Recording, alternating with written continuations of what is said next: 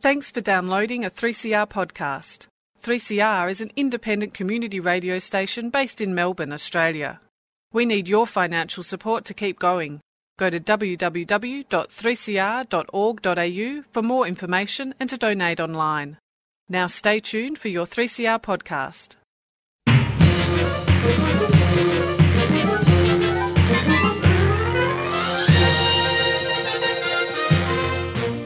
Welcome to Lost in Science for another week, where we're going to take you deep inside all the news that is happening in science and some other stuff.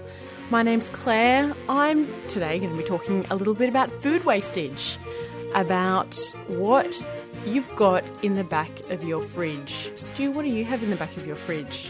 Nothing, because I cleaned out all of the compost that had accumulated there. Oh, you're a good Just egg, this aren't week. you? Yes. You're a very good egg. How about you, Manisha? Do you have anything? I have a few things. You've got a few things, yeah. So I'm going to be Sounds like- talking a little bit about that and why it's making such a big environmental impact, and then some sort of like initiatives that are happening in Melbourne to sort of combat food waste, which is cool. Yeah, it is cool. Yeah. And I feel bad now for... Okay. Yeah, I know. It's an For extremely... wasting your food. Yeah. It's an extremely It's always those guilt-ridden stupid issue. It is jars that you don't finish and then they go off. That's right. It's Right? true. Yep. And Jeez. there's I'll also be talking about an app that helps you combat that. So stay tuned for that. Ooh. Manisha, what have you got for us today? So I'm talking about something, a little chemical, or not a chemical, an element that we are all very familiar with. It's one of the most abundant or common elements by mass on Earth, as okay. Wikipedia tells me. Okay. I'm going to be talking about iron and how our bodies use it and why it's so essential to us. Not the ironing, No, but the... I'm not talking about making your shirts all pretty. Well, you know, it is from the same thing originally. You Yeah. used to put a bit of iron in the fire to heat it up, and then you'd iron your clothes with it. I'm looking forward to hearing about iron. Yeah, I know. It comes up a lot, and especially in magnetism. like... Oh, yeah, Do you talk sure. a little bit about magnetism? Not talking at all about magnetism. I'm just kind of talking about how our bodies... Oh, right. From Right, a like- biological perspective. Yeah, just, you know, we all hear it that... Well, at least a lot of women I know will hear it that we have lack of iron. So, And Stu. I'm going to be talking to Professor Damien Burrows from the Centre for Tropical Water and Aquatic Ecosystem Research at James Cook University about why... Our North Queensland friends. Yeah, our North Queensland friends, about why a whole lot of mangroves are dying suddenly in the north of Australia. I am Poor so mangroves. glad you were talking about this story, because I've been meaning to get to this story. Everyone's talking about the reef, but no one's talking about the mangroves. No, and it's, But it's just a as huge issue. amount. Like more than half the mangroves in northern Australia are threatened or dying already. So I'm gonna talk to Damien Burrows and find out why and what does it mean and what's causing it all. All right, on with the show.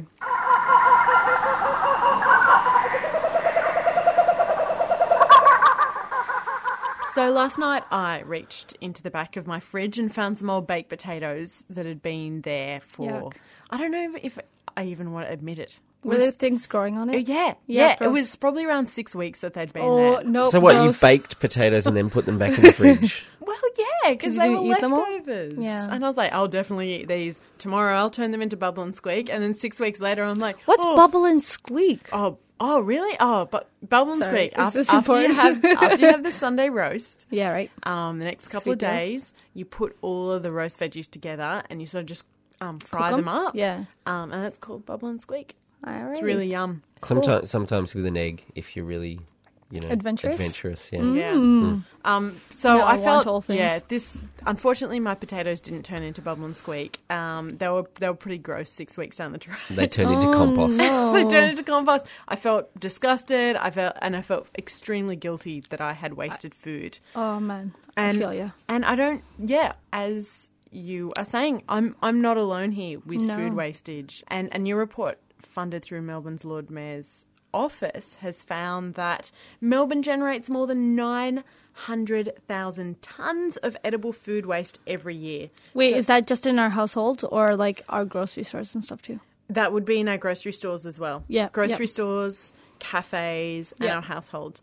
But it equates to around 200 kilos per person of food. Oh. Per person! Per person. Per person. How long does it take you to eat 200 kilos of food? I don't know, but it's a lot of long time. skanky potatoes, isn't Yeah. it? Oh, yeah. man. Now, the authors of the report did the stats on the strain of the environment, the strain of growing this food, and found that it used 180 gigalitres of water each year. So that's equivalent to an extra 113 litres per person per day In Melbourne. Wow. in Melbourne. So running your shower for an extra 10 minutes every night. Oh, my God. Not only that, use the land use, so 3.6 million hectares of land, and that's not even including the greenhouse gas emissions. So the wasted food's responsible for about 2.5 million tonnes of greenhouse gas my God. emissions, 60% of which is generated by food waste rotting in landfill, which, as you guys know, means that it would actually rot anaerobically, so without oxygen. And produce methane. And exactly, produce methane gas. So methane gas is a worse gas to end up with, worse than carbon dioxide, because it is around 21 to 25 times more damaging as a greenhouse gas than carbon dioxide. So if you're letting things rot without air, it's 21 to 25 times more damaging to the atmosphere than if you let things decompose in the presence of oxygen. Not only that, if you get built up of methane gas under the ground, it can explode. Yes. It has actually exploded in garbage dumps around the world. Oh my goodness. So it's not a good thing. Let's just say that. I'm just really feeling really guilty about any food I let go to waste now. And I think a little bit of guilt is a good thing, but hopefully it will inspire and motivate you to, do something about it. Yep. So there's been a couple of really interesting local and global solutions to the food wastage issue that I thought I would share with you, Manisha, because you are feeling guilty. Oh, do it, Claire. Down in the heart in the city of Melbourne, on one of our most favourite and popular laneways, De Grave Street, which has got all the cafes and restaurants. Very hip, very funky. The food scraps from 90 businesses, which equates to about 2.5 tonnes per week, are taken to the bottom of a building on Flinders Lane and dehydrated there and then chopped up and turned into organic fertiliser that are then spread out onto parks and gardens in the city of Melbourne. Wow. Yeah. How good is that? Yeah, so it's a council initiative and it works on many levels, I guess. You've got the fact that you're producing organic fertilisers and also lower carbon emissions because of what we talked about with the whole not letting it go to waste. Not letting the methane be produced, and it's creating jobs in the city as well, which is always good.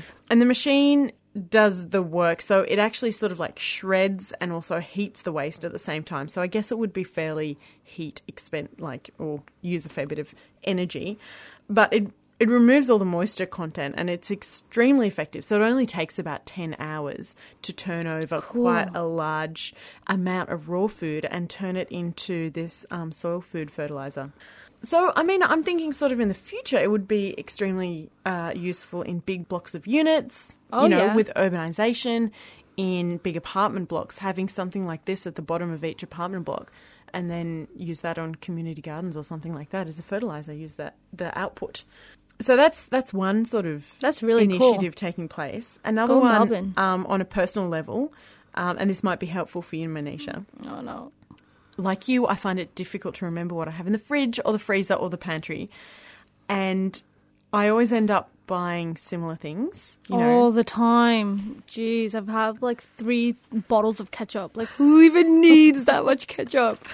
Yeah, well, there's this app and it's called Cloud Freezer, and it helps you keep track of your fridge, your freezer, and your pantry. So you can create shopping lists on it. You can scan barcodes and and say what's in your house. And then when you create shopping lists, it's actually, Manisha, you don't need that. You've already got 3 ketchups / tomato sauces in the house. Oh, sorry, Australia. You don't need to buy that 4th one. Yeah, and then you can be at work and create fun and new meals just with your app. Oh, cool. Does it give you... I don't know if you actually can do that, but that's something that I think that they should build into it. They should build into it. Like, yeah, so... What can I make with vinegar and... tomato sauce. I've got vinegar, mustard and ketchup and half a loaf of bread. So obviously, the world's now coming to terms with how much of an issue this is for our growing population, for our climate, our natural resource management, there's now a new global sustainable development goals to halve the global food waste per person that is generated by cafes, restaurants, and then also I guess personal that's really waste. important. Yeah. So Australia's sort of on board. They haven't sort of come out with their own goals yet, but they're working towards a food strategy for 2025. But I hope that we can all sort of just take some personal initiative with this as well, rather than wait for a top-down approach to work its way through, and maybe just be more conscious and eat a bit more bubble and squeak along the way.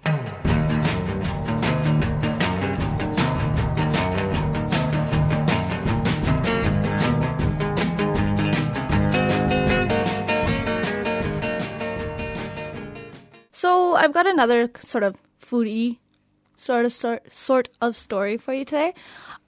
Basically, okay, so I grew up in a vegetarian household, and then I moved out, and I thought all things were great, but then I realized that I am not very good at creating like good and healthy and balanced diet for myself. Like I'm just really bad at eating good things. Okay. As in getting all your micro and macronutrients? Yeah, basically. Just getting anything that's healthy and that my body needs to, like, function. I spent a lot of time when I was, like, 18 just relying on, like, fast food and Subway. Chips? Oh, geez, man. So many chips. Just so bad at that. And, like, it really made me appreciate how good my mom is at making sure I get... everything you need. Yeah, like proper food. Like, how good is my mom, right? Okay, beyond like relying too much on fast food, one of the biggest things that was lacking in my diet was that like I wasn't getting enough iron from my diet, and so I became iron deficient basically.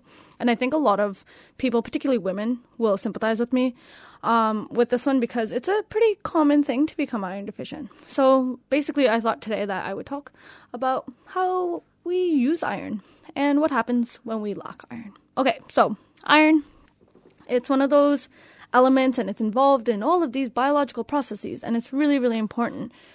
And one of the reasons it's really important is because it's bound to cofactors. And basically cofactors... Ooh, so sounds fancy. Important. Cofactors. Okay, but they're these they are compounds that are then necessary for the biological activity to happen. So it's not just the iron, but the iron is the thing that's connected to all the things that are really good. Yes? Yeah. Cool. All right. Basically, so the cofactors are these sort of like helper molecules, and they bind to enzymes and proteins and assist in productions or like to begin certain cell processes. One of the best known iron-containing protein in our body is hemoglobin. And hemoglobin is one of those is a protein in a family of proteins known as heme proteins.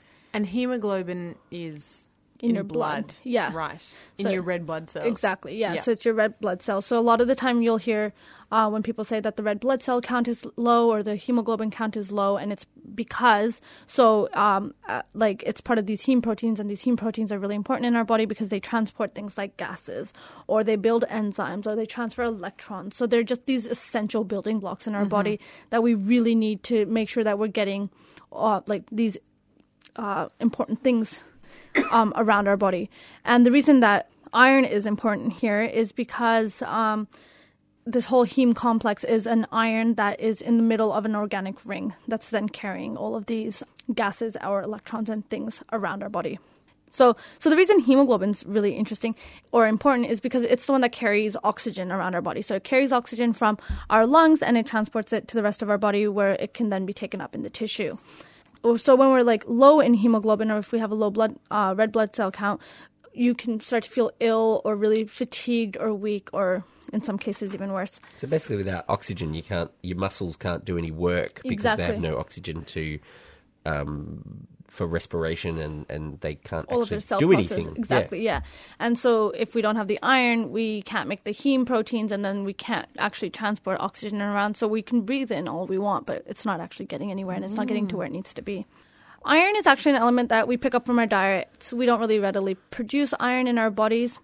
And it's rich in a lot of different foods, things like red meats or poultry and fish. But it's also really rich in things like... There's iron in white meat as well? Yeah, it's pretty...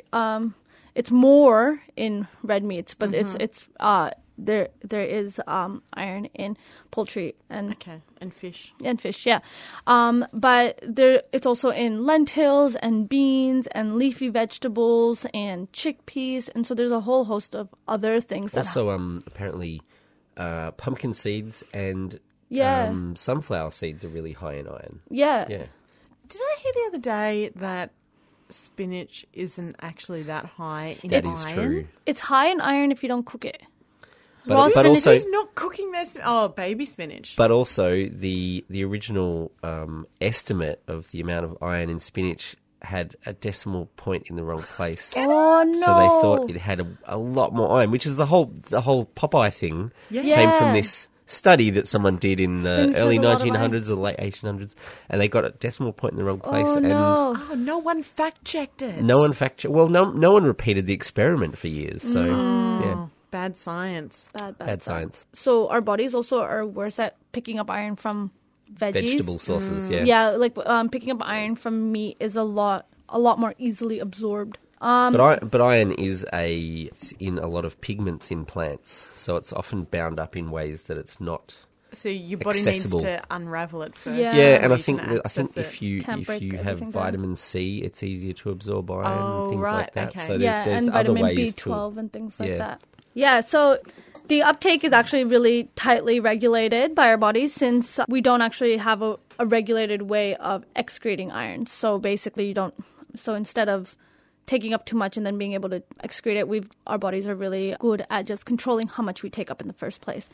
And in a very small proportion of the human population, this uptake, it's not properly regulated, and it actually results in hemochromatosis, which means that there's an overload of iron. And some studies have shown that this accumulation of iron, if it particularly happens in places like your hippocampus in your brain, it can be associated with different diseases, things like Parkinson's or Alzheimer's. But so you kind of want to watch.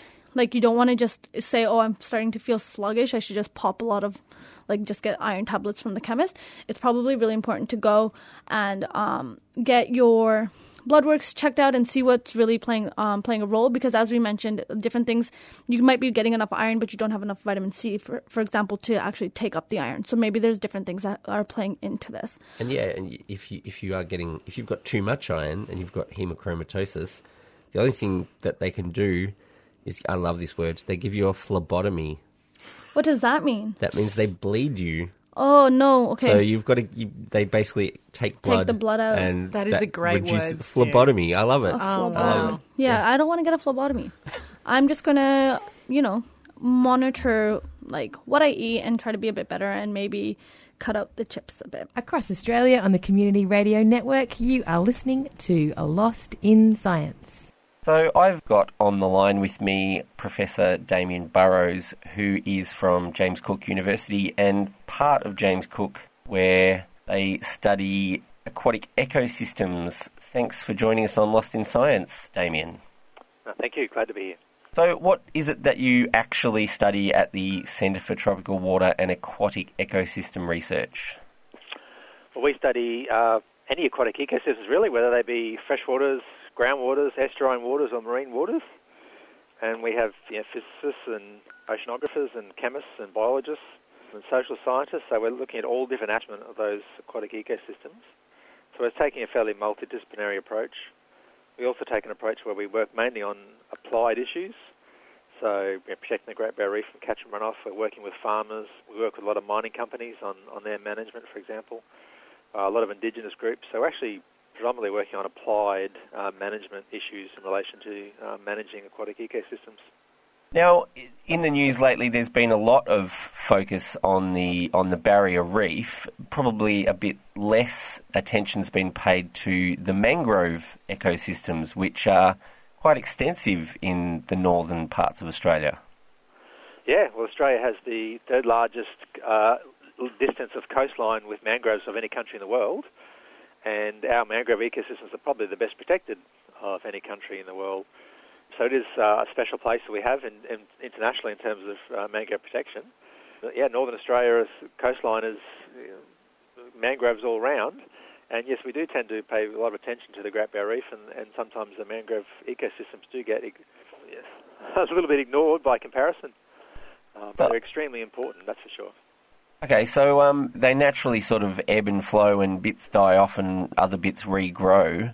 Is there a trend that more of it's dying off than normal? Well, only with our recent dieback event that we've recorded in the Gulf of Carpentaria. Prior to that event, we would have said probably not. They seem to be relatively stable if you look across all of Northern Australia. Hence why the recent big dieback event that we've recorded in the Gulf of Carpentaria is so alarming, because it really does. We're used to having little dieback patches here and there all the time, but this is a huge dieback event that has just occurred and is obviously very alarming. Can you give me some details about what happened in the Gulf of Carpentaria? Yes, well, earlier this year we started receiving community members were sending us a couple of photos about their local patch of mangroves, saying, oh, look, our mangroves have died. And so this isn't unusual for us to receive a few photos from community members pointing this out at a local scale. But we realised that we'd been sent photos from several different locations, like vastly different locations, separated by hundreds of kilometres from the Gulf of Carpentaria. And when we spoke to those community members, they told us that it all happened about November in 2015, so about the same time. So we realised that people had sent us photos of dieback in different places occurring at the same time. And we thought that was a bit unusual. We then checked with some satellite imagery and realised that, which can go back in time, retrospectively, and realised that indeed a large proportion of mangroves hadn't died in the Gulf of Carpentaria coast. We've subsequently, through more checking with satellite imagery and doing a little bit of an on-ground investigation and talking with more people who work and live in that area, we've mapped out that approximately 7,000 hectares of mangroves along a 1,000-kilometre front have died. And that's between Corumba on the east, on the Queensland side of the Gulf of Carpentaria, and the Roper River in the west. So pretty much along between Corumba and the Roper River, that whole southern and southeastern coastline of Gulf of Carpentaria, there's varying degrees of mangrove dieback along that whole area. This is, we believe, the largest mangrove dieback ever seen in the world. So it's a globally significant event, probably. Have you got any ideas about what has caused that massive dieback event? Well, clearly it would have to be climate, and that's the most logical and likely explanation. This is fairly synchronous. This event, it's occurred along a huge area of coastline. It's occurred about the same time, between November and December 2015. I just can't think of anything else that it could be.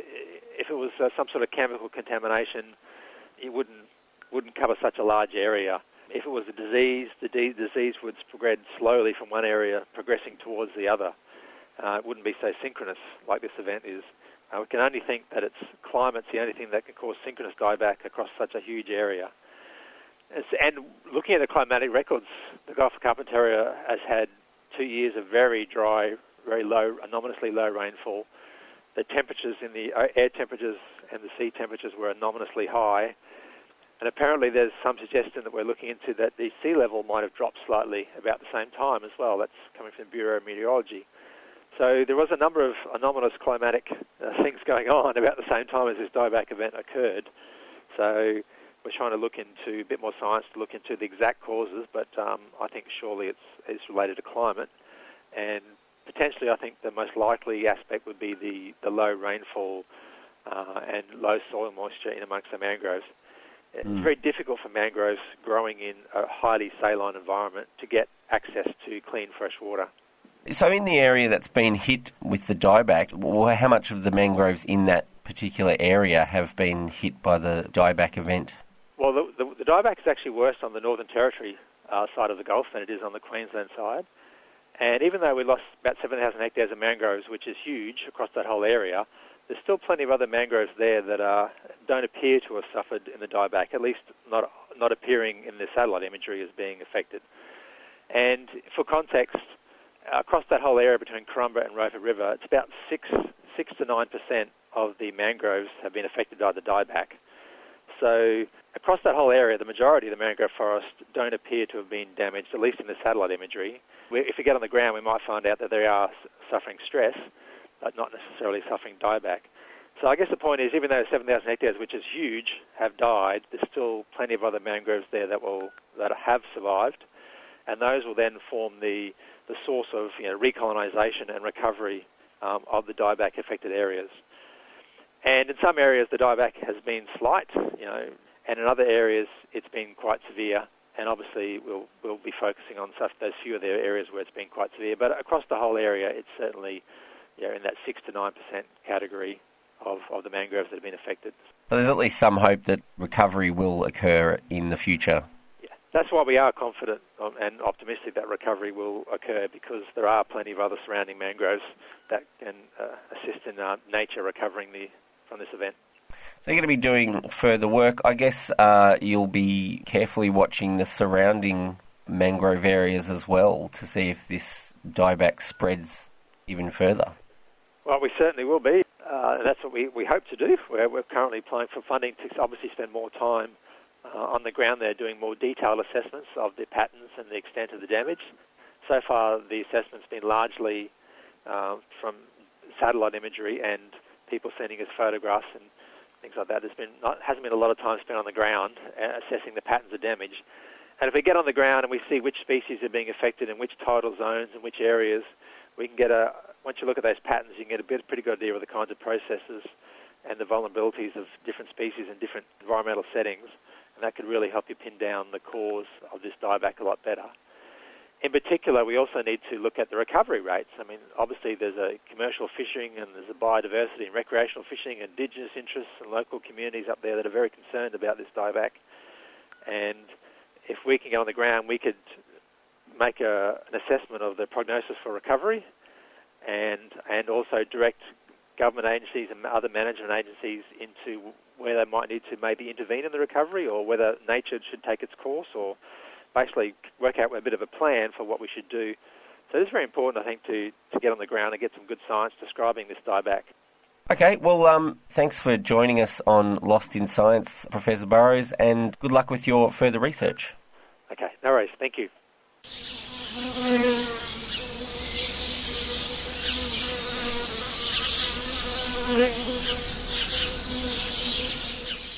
That's all we've got time for on this episode of Lost in Science. Thanks for tuning in and joining us. Lost in Science is recorded at the studios of 3CR in Melbourne and broadcast across Australia on the Community Radio Network with the financial assistance of the Community Broadcasting Foundation. If you want to talk to us, talk back to us, you can get in touch. We have a Gmail account, lostinsci@gmail. You can also find us on Twitter and on the Facebook. And if that's not enough Lost in Science for you, you can always tune in again next week, where the team will once again get Lost in Science!